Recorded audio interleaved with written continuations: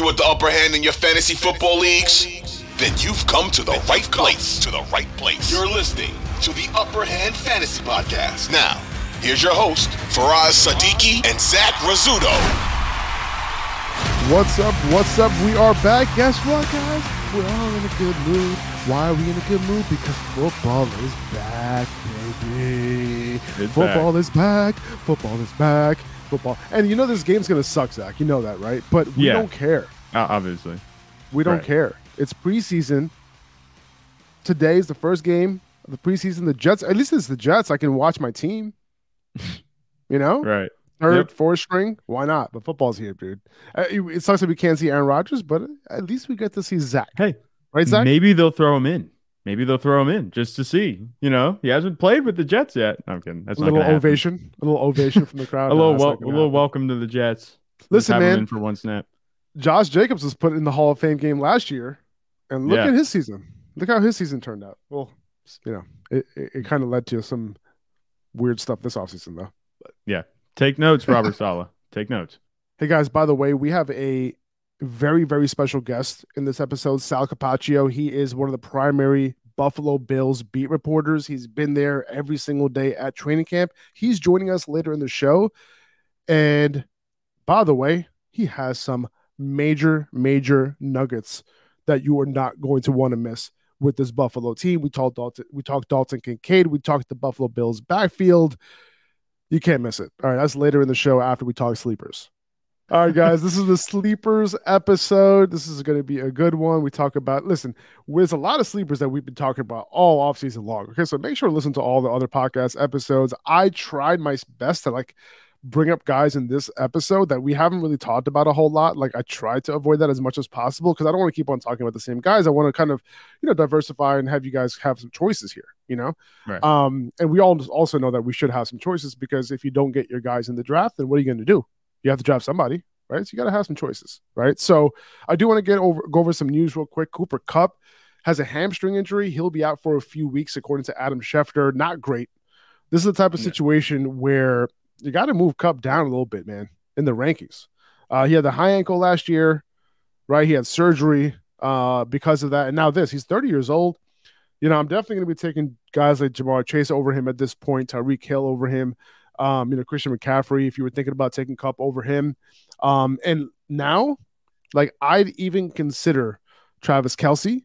I consider Bijan. I consider Stephon Diggs. If you really don't want to take any chances, right? Because depending on the type of fantasy player you are, if you don't want to take any chances here, I think I understand that. I still think he's a late first round pick at the latest, but I can understand not wanting to take any chances because of that hamstring injury, right? It gets tricky. This is a soft tissue injury. Look at Keenan Allen last year, right? So, I understand if you don't want to take those chances, that you move him down even more, maybe past those those exciting wide receivers around the 1-2 turn.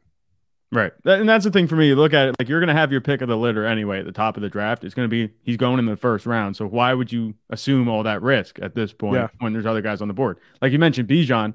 Bijan, for me, is the safest pick, I think, in the first round. Just because he's a rookie. He's on a great rushing offense. They're going to use him 100%. Nobody drafts a running back that high and doesn't use him. So I think that there are plenty of other safer options, and they all have upside too. Like Stephon Diggs, he's had over 150 targets and 100 receptions each of the past 3 years.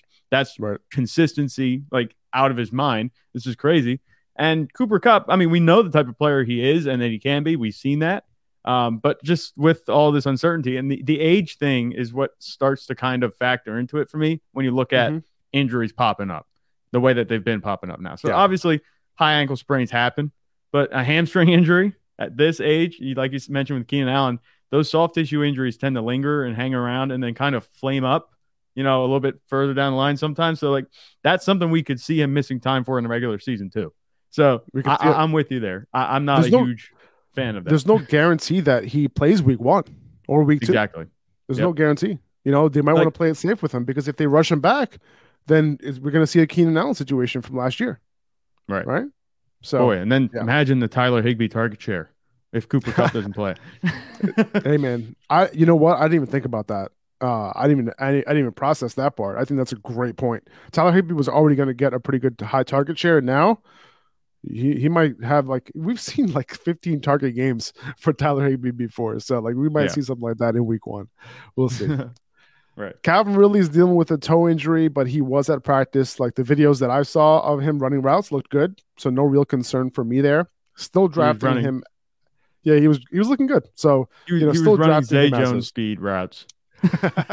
Nah, man, faster than Zay Jones. Faster than Zay Jones. Um, Isaiah Pacheco still not clear for contact. He could be cleared by August 20th. And he has his boy, Demetric Prince. I was going to say a fellow late rounder, but he was undrafted. He's trying to steal his job right now. Clyde Edwards-Helaire trying to get his job back as well. He's working with the first team in Pacheco's place at the moment. I'm not sure if this is really going to affect his status as the Chiefs' primary early down back. I think it's, unless Demetric Prince just blows. I mean, he is, looking good in camp, but if he blows these coaches out of the water, maybe we'll see a little bit more. But I don't know, man. This backfield just seems like an avoid, for me. I was in on McKinnon, but now Demetric Prince is potentially working his way into that pass catching role. I think I'm going to just overall, I might just stay away. I think that's a fine assessment. I would say Isaiah Pacheco, if anyone would be the one, if you had to draft one of them, I think it would be Isaiah Pacheco, because he's the one that's not really, I think, going to have competition for what his role is going to be. He's going to be the early down running back and just take those early down carries. And exactly, the volume might not be tremendous because this is Patrick Mahomes. This is pass first Andy Reid offense. But, if you look at the receiving work being split, Isaiah Pacheco doesn't really have that competition like Jared McKinnon and Demetric Prince have. We'll see, man. We'll see if Clyde Edwards-Helaire gets some carries here and there. I could see it, and that would be disappointing. Ian Rappaport reported that Alvin Kamara will get a suspension, with no news on how long just yet. But we knew this already. This is basically no news. So I'm guessing we might get an update today or sometime this weekend. Right. Running back Ty Chandler of the Minnesota Vikings was not overly impressive to start camp. The more I look into this Vikings backfield situation, the more it's looking like this is Alexander Madison's job, right? He got a little bit banged up in practice the other day. Ty Chandler took his place, and the Athletic article that was written by Alec Lewis, beat reporter for the Athletic, basically said that Chandler wasn't impressive. He fumbled the ball in Madison's place. He wasn't consistent. And then Dwayne McBride also got some reps. He wasn't impressive either. And Kevin O'Connell, their head coach, said that McBride has a tall task ahead of him trying to learn the offense. So it's not great vibes for anyone in this backfield outside of Madison. This is usually like a trap type situation in drafts. But man, like it doesn't seem like there's much confidence behind Madison at all at this point. And, we know what Madison has done in the past in Cook's absence. Everybody who's into Madison, they're like, yeah, for us, like we've been knew this, like we know this, like I don't know who you're telling right now, but we know that he's been a fantasy RB1 most of the time in those instances without Dalvin Cook. I get it. And his head coach did say that he has threw down ownership. His OC recently last week praised his like multi-layered skill set, pass blocking, route running the ball, right? And his OC even said that people are sleeping on him. Okay, so I think I'm in at this point, Zach. I think I'm in. I think I'm sold. Yeah, you can be in. I agree. I'm not saying I'm not in on Alexander Madison either. I just wish like Dwayne McBride would have impressed a little bit more. That would have been pretty cool. Me too. Because I'm a fan of McBride, and I was hoping that, all right, cool. Like, this is what I was hoping for. I'm like, oh, Madison got hurt? Okay, let's see what McBride can do. Okay. I mean, it's not a big injury for Madison, but, like, that just meant that, McBride could have got more reps and had a little bit of an opportunity. Yeah, I know exactly what you're saying. But, yeah, it looks like Madison's show at this point. It's funny because, like, I always think not only does Madison produce in fantasy like Dalvin Cook did when he was out, but he also kind of looks like Dalvin Cook. So if you put a 4 on Madison's jersey this year and just said that it was Dalvin Cook, you wouldn't really know a difference. I don't think. I think that Alexander Madison, like, he was pretty much a 1-for-1 replacement anytime Dalvin Cook was out. So I think at this point, can we project him to be scoring 23 points a game? No, but I think that he's going to be a perfectly fine, high-end RB2 at the very least. He could sneak in and that would beat out, and that would beat out his ADP if he does that. Exactly. All right, man. Let's get into the sleepers. I have a lot of sleepers right? But Yeah, I I talked, do too. yeah, and we talked about them on the other episodes and all that. And if you want to kind of get an overall idea, guys, like of who my targets are, etc., like my rankings, patreon.com/upperhand fantasy has my targets, my sleepers, my avoids, all the rankings. We just put up more than 100 blurbs on a bunch of players, in detail blurbs. You can go check that out, patreon.com/upperhand fantasy. That's where all that stuff is. What is the sleeper, Zach? A sleeper. What We're would your defining definition? sleeper. Let's define the term sleeper. Yeah. So Go ahead. pretty much somebody that nobody's talking about, but that could actually be really good. And I know we had this discussion too. Yeah. When we were putting this episode together, we're like, what is a sleeper? Define it. There's a little science behind it. You know what I mean? I think so. I think, if there's a player that nobody is talking about that is going to be that they're talking about in a positive light this year, who could be potentially a lot more fantasy relevant than you think, that's basically what a sleeper is, right? Right. I want to hear your first guy, Zach. I already know who your guys are. Very interesting. And I want to hear the first one. Yeah, for sure. So my first one, and people might call me out for this because I was a Cowboys fan, but Dalton Schultz. Has anybody heard a word about him since he signed in Houston? Like, he signed in Houston. There's a 1-year deal, $9 million he got. Not what he was hoping for on the free agent market, but has anybody heard anything about him? Like, no, none.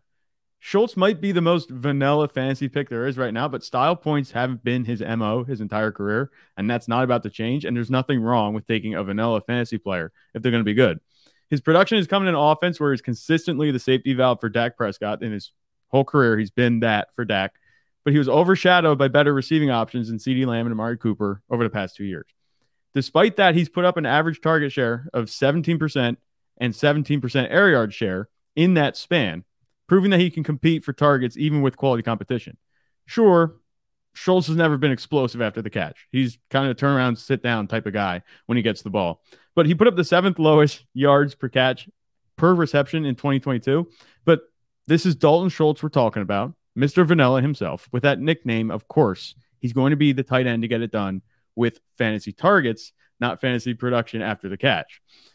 The offense won't be nearly as good in Houston as it was in Dallas, sure. But he's moving from an environment with plenty of competition where he was actually able, to carve out a role for himself to an offense with little to no competition at all. And it's working in his favor, too, that C.J. Stroud's a rookie quarterback, so it's a clean slate for all the receivers there.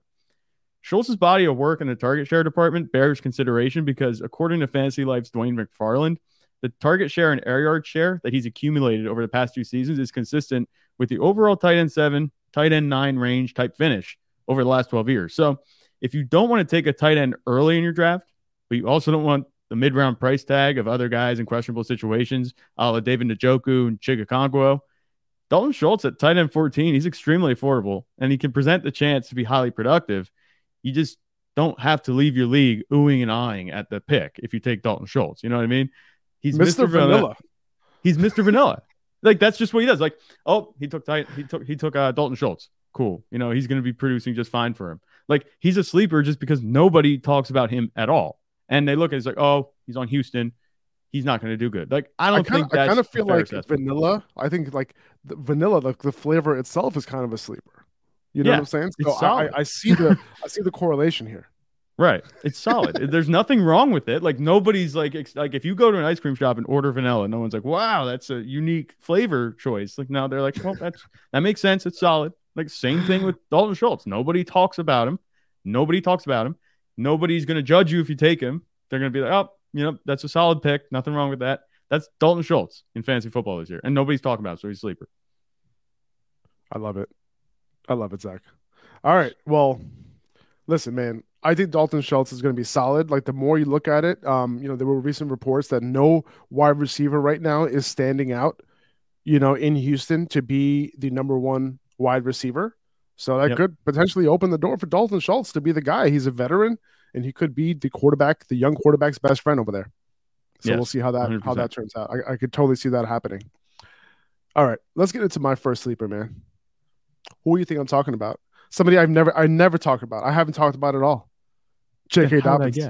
J.K. Dobbins. Listen, man. I am getting so much heat for this. It's not even funny, but I don't care. Do Okay. I think the whole world is against J.K. Dobbins right now. Okay. I don't think many see the path to upside here. And I get it, especially how he was formally deployed under his old offensive coordinator. Okay. I think a lot of people think there's going to be a timeshare. They think that he's actually hurt right now, which is why he's Right. on the pup. That's not the case, by the way. Like, what do you think actually happens in this current situation that he's in? Like, do you think he actually holds out and doesn't come back on the field at some point? Do you think he'll end up reporting at some point before week 1? Like, he's going to report. He has no leverage. The Ravens aren't going to budge. Yeah, and he's going to play out the final year of his contract, okay? And in this new offense, I think he's going to kill it, man. Todd Monken has been talking about using him in the receiving game. And if that's the case, and he's schemed up to, in fact, do just that, Lamar is going to get him the ball. He was used in college in the receiving game.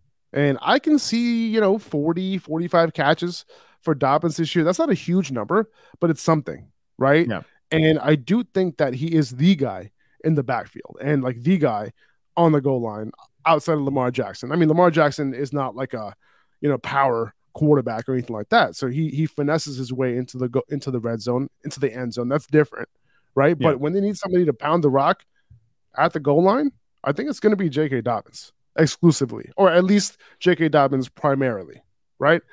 So, I also think that he's the most talented guy in that backfield, and anyone behind him is just it's not worth taking him off the field to get Gus Edwards touches. I think he'll get some touches for sure. I think he'll be somewhat involved, but I think the gap is going to be way wider than what we were used to a couple years ago, right? And I'm buying the dip on J.K. Dobbins, man. I've said it before, and I remember how myself and others were so down on Josh Jacobs, when he played in the Hall of Fame game last year, after he played in that game, and we were like, yo, this dude is dead on arrival. It's not going to work out at all. He was going in that running back dead zone, and he was a league winner, right? And I think we're going to see something similar for J.K. Dobbins this year. I think you, Zach? Yeah. So this is the thing. You sold me a while ago on J.K. Dobbins. We're going to keep talking about him because nobody else is. You know what I mean? And we talked about it. He's hyper efficient in the ground game, over 5 yards per carry in his career. He is super talented. And you mentioned his situation. What is there to be scared about? We know he's not injured. It's not sure. Maybe there might be some lingering effect. I don't think it's going to be anything horrific that's coming from, he tore his ACL, all that stuff. Good. That's not why he's on the pup at this point. It's the contract situation. And we mentioned he has no leverage. He's going to have to play unless he wants to sit there and just be in the same situation next year. Nothing's going to change. He's going to report. He's going to play. There's nothing to worry about that. And you talk about buying the dip, 100%. That is the plan at this point. You mentioned you compare him to Josh Jacobs, and I feel like that's a perfect comparison at this point because nobody's targeted him. He's sitting in that dead zone. I think he's the ideal zero RB target. If you're building your team that way, there's not really a better choice, I don't think, especially where he's going in that range. He has upside to be a top 12 running back. He just has to be on the field. And that seems to be throwing a bunch of people off that he's on the pup list right now. Who cares? Just roll with it. If you listen to podcasts, you know what we're talking about. I don't want to beat a dead horse. What's up. Yeah. I already did, Zach. Who's your next guy? It's dead for us. It's dead. All right, so my next guy, he's another tight end. It's Cole Kmet. Now, when Justin Fields took the next step to fantasy dominance halfway through last year, remember the first part of the year, he wasn't throwing the ball at all, and he was just eh. Well, when he took that next step and he turned into the elite fantasy quarterback with the rushing chops, there was only one Bears pass catcher that went with him for that ride. It wasn't a receiver for sure. Chase Claypool, Darnell Mooney, it wasn't any of them. It was Cole Kmet. When Justin Fields was supplementing his rushing production with that dash of passing, the ball was being thrown overwhelmingly to Kmet. From week 9 through the end of last year, Cole Kmet was the overall tight end 4 in fantasy points scored. Did you know that? No, probably not. He racked up the six most targets among tight ends that saw 60+% of snaps in that span, and he paced all Bears pass catchers, including running backs, wide receivers, and tight ends, in targets with 49. That's 21 more than the next guy on the list, Chase Claypool, who didn't join the team till halfway through the year. So it's obviously a Kmet-dominated target share in this Bears passing attack. He also scored the second most touchdowns among all tight ends in that span as well. Fields clearly has a favorite target in Kmet. And even with the addition of DJ Moore, I think the looks are going to continue to come Komet's way. He signed a 4-year, $50 million extension. He doesn't have a whole lot of production to back that up, but good for him. He got the bag. That tells me that the Bears plan to feature him in this offense plenty moving forward, just like Justin Fields did. Similar usage to last year and what figures to be a better offense in 2023. That's going to help him stay on top of the fantasy tight end landscape and squarely in the tight end one conversation this year, because he's just scoring touchdowns with Justin Fields. If Justin Fields is throwing a touchdown, half the time it was going to Cole Kmet. So nobody's talking about him. Everyone's like taking him as like a backup tight end. I think he has a chance to be a starting tight end this year, and a pretty darn good one. Yeah, he just got paid, right? And I think the red zone is really where he has to make his money. Last year, I'm looking at Fantasy Life data right now. He was only targeted on at a 16% rate on a per route basis. That was really, really low among tight ends. That's not good. So if you see a big route jump for him, which you won't because he was already running a route on a high percentage of dropbacks, you want that percentage to be a little higher for me to be confident that he could potentially increase that. Now, tight ends, like especially low end tight end ones, a lot of their production is actually dependent on touchdowns. So, and we know that Justin Fields, his number one target has been Cole Kmet in the red zone. So if this offense does improve, I can see that improving, and then he could have a chance to get into that low end tight end one range. But then you consider DJ Moore being there too, and you're like, well, like what is that target share going to look like? Darnell Mooney wasn't there for most of the year too, and it's like, all right, like where does Cole Kmet fit? But I think the red zone, I think that's really where he's going to make his money if he's going to do it. This season. I think something to keep in mind, though, with Cole Kmet, you mentioned the targets per route run. He was probably running a lot of routes, but Justin Fields is scrambling on a lot of routes, too. So that's going to kind of deflate his targets per route run number just a little bit, because he might be running a route, but if the ball never leaves Justin Fields' hands, pretty much everybody's going to be suffering at that point in terms of that statistic. I think that's fair. Yeah, something to consider. Sure, but that also lends into the Bears not throwing the ball on that play. And then Cole Kmet scores 0 fantasy points on that play. You know what I'm saying? Like, it's good for Justin Fields, but like for Cole Kmet, you want Justin Fields to throw him the ball. Yep. All right. I have another guy that, haven't talked about a whole lot. Maybe I have. Sarcastic. Yeah, it is. This is DeAndre Swift. All right. Yep. The word out of camp is that they're using the running backs a lot in the receiving game in Philly, specifically DeAndre Swift. And this is not something that they did last year, right? But their head coach, Nick Sirianni, he said that their offense is based off of the skill and the players that they have, right? And Rashad Penny just said that he's never seen this many route trees for the running backs. And I think it's happening, Zach. And I think people are sleeping on Swift's upside in this offense. They think he won't be targeted because Jalen Hurts isn't a scrambler or is a scrambler. I think that's true to a degree when it comes to like dump offs and stuff, but running backs like Swift are scripted into the game, right? Like Christian McCaffrey, like Austin Eckler, like Alvin Kamara, like Cam Newton. He was a rushing quarterback, but he targeted Christian McCaffrey a ton, right? Yep. And he was a rushing quarterback. So because that was scripted into the game, it happened. Last year, among all running backs who had 50 or more targets, Swift was third in yards per route run, only behind McCaffrey and Kamara. Eckler was fourth. Right. He was also fifth in yards per reception. He was second in yards after the catch per reception. So Swift has RB1 upside, man, straight up. Like, he's a risky pick, no doubt about it. Does he have a large range of outcomes? For sure. But he can also be a league winner if he hits. Yeah, 100%. It was never a question about his talent. You could throw out all those stats. Like, we knew that was the type of player he is. It's just the Lions refused to use him last year, which made no sense. And that's been his problem his whole career at this point. They didn't use him the way that he was supposed to be used. I think that can happen this year in Philly. 100%. Who's your next guy? So I have a quarterback this time, and it's Brock Purdy. So there's been all kinds of discussion about who's going to be starting for the 49ers come week 1, but it's probably going to be Purdy at this point. He's throwing in practice. He's going to be fine. I think that he's going to be starting. If he's not starting by week 1, he will be starting early in the season, I think. But I think he's going to start week 1. The conversations have always been about what Purdy can do for the weapons in the offense, what Purdy can do for Kittle, what Purdy can do for Brandon Ayuk, and not really about what Brock Purdy can do for you and your fantasy team. So, pop quiz. Here we go. Who is tied with Dak Prescott over the last 6 weeks of the season for the most passing touchdowns in the NFL with 13? I think you could probably guess the answer. Brock Purdy. Yes. Oh, Faraz, very good. Very good. Anyways, he was also third in fantasy points per dropback in that span.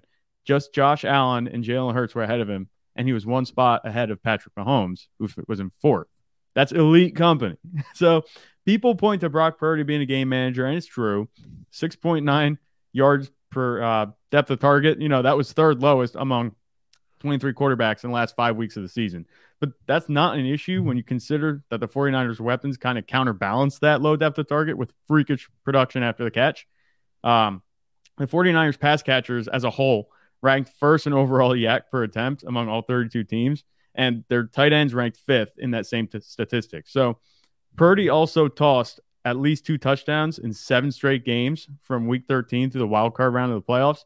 That gives him a fantastic fantasy floor week in and week out.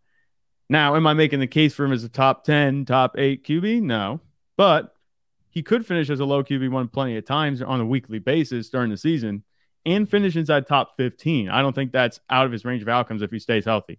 And who knows? Purdy was thrown in the fray last year, and he performed like a seasoned veteran. That was on short notice. He wasn't expecting to play, and he played very well. Could he take a step forward in his second year, throw a little bit more gunpowder on top of the dynamite offense that is in San Francisco? I think that's a possibility. Imagine that. The Shanahan offense, it really does work wonders, doesn't it? Anyone can play quarterback there, it seems like. That was awesome. Throw a little gunpowder on the already explosive offense. Come on, Zach. Yeah, dynamite. Come on, Zach. Brings a tear to my eye. I love it. I like that call, man. It's a good call. He's being drafted way too late, and it is true. It's true. Just draft Brock Purdy as your last quarterback. 100%. I'm with you, man. Yep. That's a good one. I talked about Roschon Johnson being a good late round pick. Yep. But I think if I had to choose one running back on the Bears offensive target, it's Khalil Herbert. Yeah. Why? Because he already proved that he's a good running back, right? He has the upper hand right now so far in camp as the Bears RB1. See what you did there. And look, dude, if you dive into the numbers last year of how good Herbert was, he was second among all qualified running backs in yards after contact per attempt. We know that stat is correlated to being a good running back. Tony Pollard was number 1. Okay. Herbert was number 2 last year. You know who was second the year before? Tony Pollard. And he became number 1 this year. Forced missed tackles per attempt. Again, these stats matters for running back. He was third in that category right behind Nick Chubb, right ahead of Ramondre Stevenson. Okay. He had a run for more than 10 yards on 17% of his attempts, which was number 1 in the NFL last year. The other 2 in the top 3, Tony Pollard and Nick Chubb. Okay. He was number 1 among all running backs in yards per carry in zone run concepts. That's what the Bears do, right? They're a zone run team. Right. So there's clear upside here, man. The numbers show it. It's popping out the page. So if you're not betting on that, what are you doing? You know what I'm saying? Yeah. And what kind of backfield is he part of? An ambiguous one. An ambiguous backfield. And what is your motto this offseason? Target them. Target those ambiguous backfields, especially when you know that somebody's good in that ambiguous backfield. Yeah. Talent and the fact that he's been there in that offense more than either of the 2 guys that he's competing with, So if anyone's going to have a first crack, it's going to be Khalil Herbert over any of those other 2 guys. 100%. I'm with you. Yeah, man. One. Yeah, dude. Now, I do have another sleeper, Zach, that a lot of people are not even thinking about. And I have no idea why, because Alvin Kamara is getting suspended over here. Okay. We already knew that Alvin Kamara was going to get suspended. We already knew that this player was going to get some unfound opportunity early in the season, potentially. What if you ran away with the job? I'm talking about Kendre Miller, right? Yeah. So you need to stop worrying about Jamal Williams, okay, and draft Kendre Miller, okay? Because Jamal Williams last year, 33, attempts inside the 5-yard line. Awesome. Crazy. That's absolutely ridiculous. Okay. I think the next highest was 20 or 19 or something. And that was Zeke Elliott, right? It's like this amazing running back had that many goal line carries, right? Jamal Williams was not good last year. Okay. In terms of just running the football. Okay. I'm going to break it down a little bit. Okay. There were 22 running backs who had 200 carries last year. Okay. He ranked 17th of those 22 running backs in yards after contact per attempt. Okay. Yeesh. Not good. Okay. Yeah. Those same 22 running backs, he ranked 21st in missed tackles forced per attempt. Okay. And these stats matter. Okay. He ranked 20th and 19th among those 22 running backs in percentage of carries to go over 5 yards and 10 yards. Okay. Not good. Yeah. He scored a bunch of touchdowns. I understand. Right. But now you have Kendrick Miller drafted on day 2, which matters. Okay. So he got the draft capital. You got beat reporter Nick Underhill. Okay. He's saying that he's been a standout at camp almost every day that he's been there. Right. He was activated a little bit late because he had that MCL issue. But since he's been activated, every single day, Nick Underhill is a very respected beat reporter for the Saints. He's been putting him in his article every single day. Yep. Okay. And that includes catching the football. Okay. So they're looking at him like the Alvin Kamara replacement. Okay. I know he didn't do a lot of that in college, but they believe, including their head coach, believes that he has that skill set in him as long as they develop him. 100%. If you look at what Kendrick Miller did in college, there were a bunch of Power 5 running backs who had 200 plus carries last year. Miller ranked second, only to Bijan Robinson in yards after contact per attempt. The year before, he was first among all running backs with 80 plus carries. Okay, among Power 5 running backs. In terms of missed tackles forced per rush, he ranked fifth among the 32 Power 5 running backs with 200 plus carries last year. And the year before, he was second only to who? Bijan Robinson, okay, in missed tackles forced per attempt among all running backs with 80 or more carries. Okay, so who are you drafting, Zach? You drafting Kendrick Miller, or are you drafting Jamal Williams? No, not Jamal Williams. It's gonna be Kendrick Miller. Not anymore after I said all that, right? No, right. No, you sold me. It just happened right there. It just clicked. I'm in. It's Kendrick Miller, right? That's easy. No, 100%. That's who you're going to draft. You don't want to take Jamal Williams. If Alvin Kamara, a receiving running back, is going to be out, there's going to be a receiving role up for grabs. Is Jamal Williams really going to take that role? Do we think he's going to have any piece of that? No. It's going to be Kendrick Miller. Zach, you just mentioned. We have a special guest, Zach. We have a special guest. He's here. All right, guys, we have a very, very special guest with us today, host of the Extra Point Show in Buffalo on WGR 550, Buffalo Sports Radio, and Bills beat reporter Sal Capaccio is here with us. Welcome, Sal. Thank you so much for joining the show. Yeah, man. Anytime. Glad we could make it happen. You know, as fantasy football players, we depend heavily, on your reporting, right? And the Bills have been a hot team, and a lot of fantasy focus is on that team. And we'd love to pick your brain a little bit about what you've been seeing at training camp so far. We'll get into some specifics, but what are your overall thoughts so far of the state of the team going into this year? Well, first of all, so what you're saying is I should give false reports to help myself out in fantasy football because I want to throw everybody off the scent, and then I know exactly who I should be drafting, right? That's the name of the game, Sal.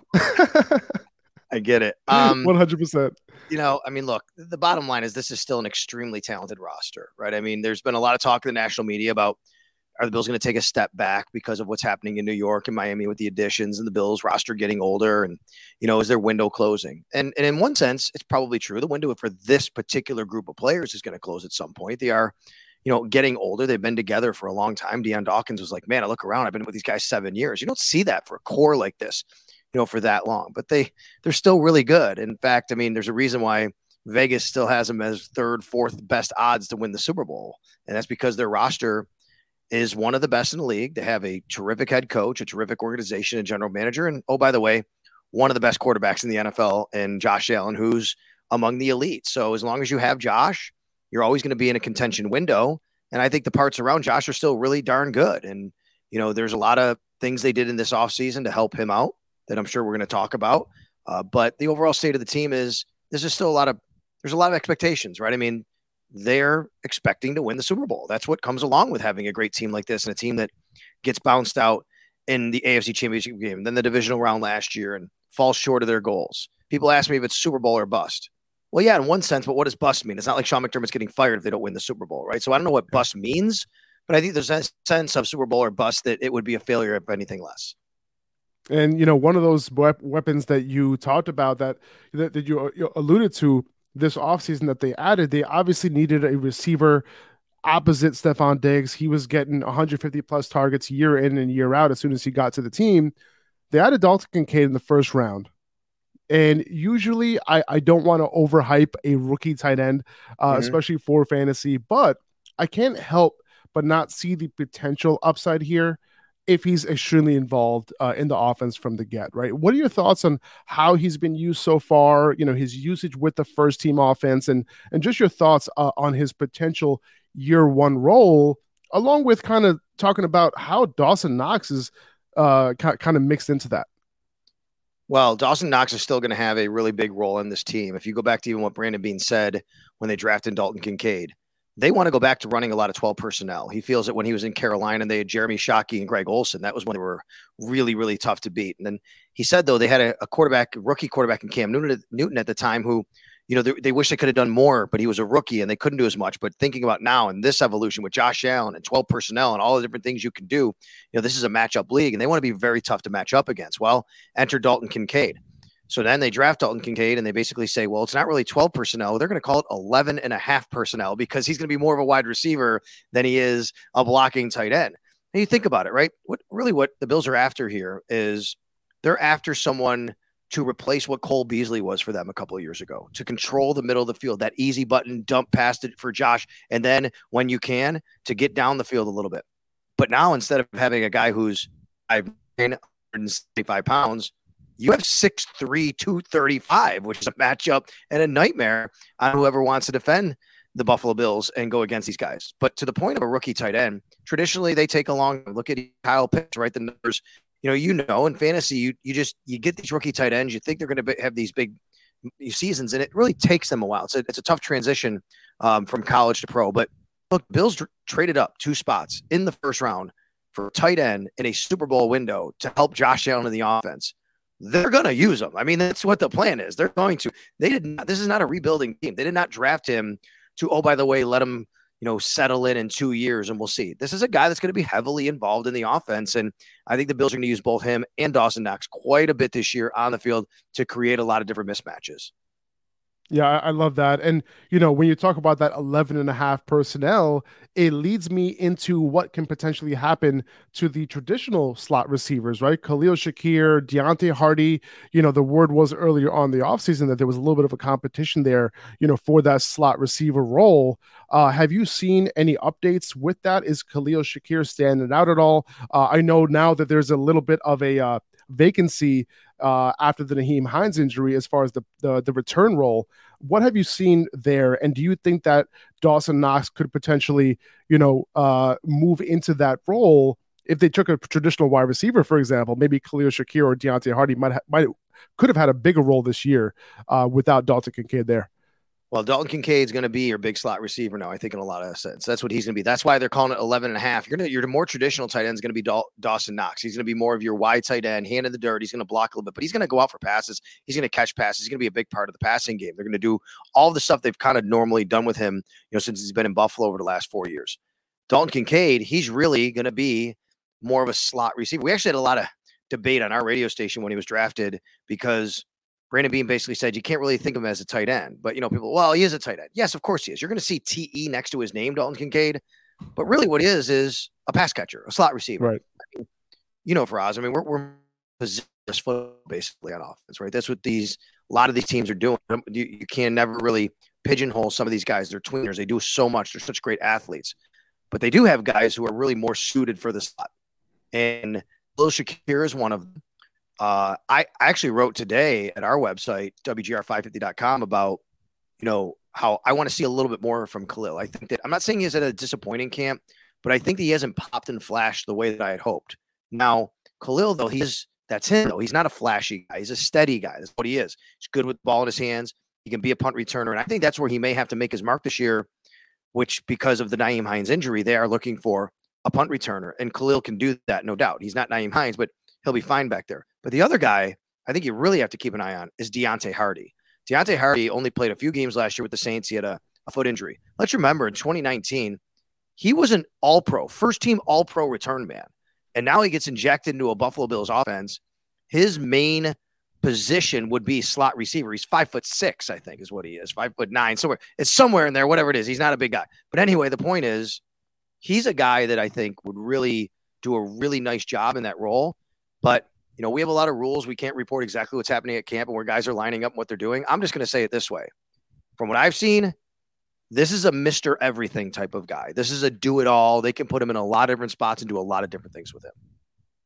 I love that. I love that. And, you know, I remember seeing Khalil Shakir at the Senior Bowl. I was there and, you know, he looked really good. And, you know, he was somebody that I was intrigued with as a potential later round pick. And when the Bills got him and he was paired with Josh Allen, I said, look out, you know, there could be some real potential here. So, you know, I'm hoping for the best for him, hoping that he could make a bigger impact, you know, at some point in his career. Now, I want to shift over to the backfield just a little bit. There's been a lot of debate over James, especially earlier on in the offseason. I think it's a little bit more settled at this point, but early in the offseason, there was a lot of debate over James Cook and how big of a role he's going to have, especially at his size. You know, they obviously signed Damian Harris. They brought Latavius Murray in as well, a couple bigger backs. And with Devin Singletary gone now, there's a huge vacancy there, right? And what I want to know, what a lot of fantasy players want to know is James Cook kind of sliding into that role a little bit? And while Singletary did run a ton of routes, he wasn't necessarily targeted on a high percentage of them, despite Josh Allen not having a ton of targets or dependable targets to throw it to outside of Stephon Diggs. James Cook, he's a receiver at heart out of the backfield, right? Like, should we expect Josh Allen to be looking at him a lot more in the passing game this year? So what's funny is last year, this was the big talking point with James Cook, which is, okay, now, if you remember last year, let's take back. They go to in March of last year in free agency. This is a year ago. The Bills actually thought they signed J.D. McKissick. He agreed to terms with the team. He was going to join the Bills. This was a very, very big signing. He needed a pass-catching running back. He flipped and went back to Washington. It was a big to-do. The Bills were very upset about that, the way it was handled from the Washington part of it, right? But so the Bills were still in need of that pass-catching back. Well, they drafted James Cook in the second round. So, okay, he's going to be the pass-catching back now. So all the talk last year was, okay, Devin Singletary, maybe James Cook can be a guy that can incorporate it in the run game, but he's going to be this pass catcher. And he runs great routes. He's like a receiver. You're right. He has great hands. There's no doubt about that. But one of my favorite stats of all of last year is this. James Cook had 89 carries. On those 89 carries, he averaged 5.7 yards a carry. To qualify for league leaders, if you look at all the league leaderboards and things, to qualify, you needed 100 carries last year. He was 11 shy. If he had 11 more carries at the exact same pace he would have been the leader of all running backs in the NFL in yards per carry last year. There you go. The guy was awesome running the football second half of the year when he started to actually outpace and outsnap Devin Singletary. Okay, Devin goes to the Texans, signs a free agent. Now, the question is how much of the backfield is James Cook's? They signed Damian Harris. It's a really nice addition. They needed a bigger running back. They signed Latavius Murray. He's a really big running back, obviously. Freeze, I'm here to tell you. And Faraz, I'm here to tell you. August 3rd, we're talking this, right? This is James Cook's backfield. From what I've seen, there's no doubt he is the main running back on the Buffalo Bills.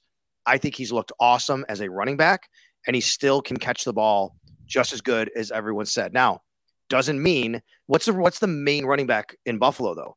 Devin Singletary last year as the main running back was 170 carries, like 30th in the NFL. Main running back in Buffalo is not like everywhere else. It's not like you're going to get 220 carries. That's not going to happen, but he's still going to carry the ball more than anybody else. I think he's looked fantastic. I think he's going to be a 3-down back, but they're going to use Damian Harris in different times to spell him, different matchups, and Latavius Murray becomes more of your short yardage back, maybe takes him off of Josh Allen's plate when it comes to goal line or short yardage. So I think all these guys are incorporated, but I am buying stock in James Cook. Even if it's not a PPR league, like this guy's going to run the ball and he's going to be the main ball carrier for the Bills. I love it, Sal. I love it. That's music to my ears. I'm a big James Cook fan. When he was coming out last year, he led the entire class in yards per touch. He was one of the best in yards per route run. I'm a data guy. I'm an analytics guy. And when I see all of that, it's just music to my ears. And when someone like you who's been at Bills training camp and has seen him in the flesh and you're buying stock, I am too, Sal. I am too. So I appreciate you, man. Thank you so much for coming on the show.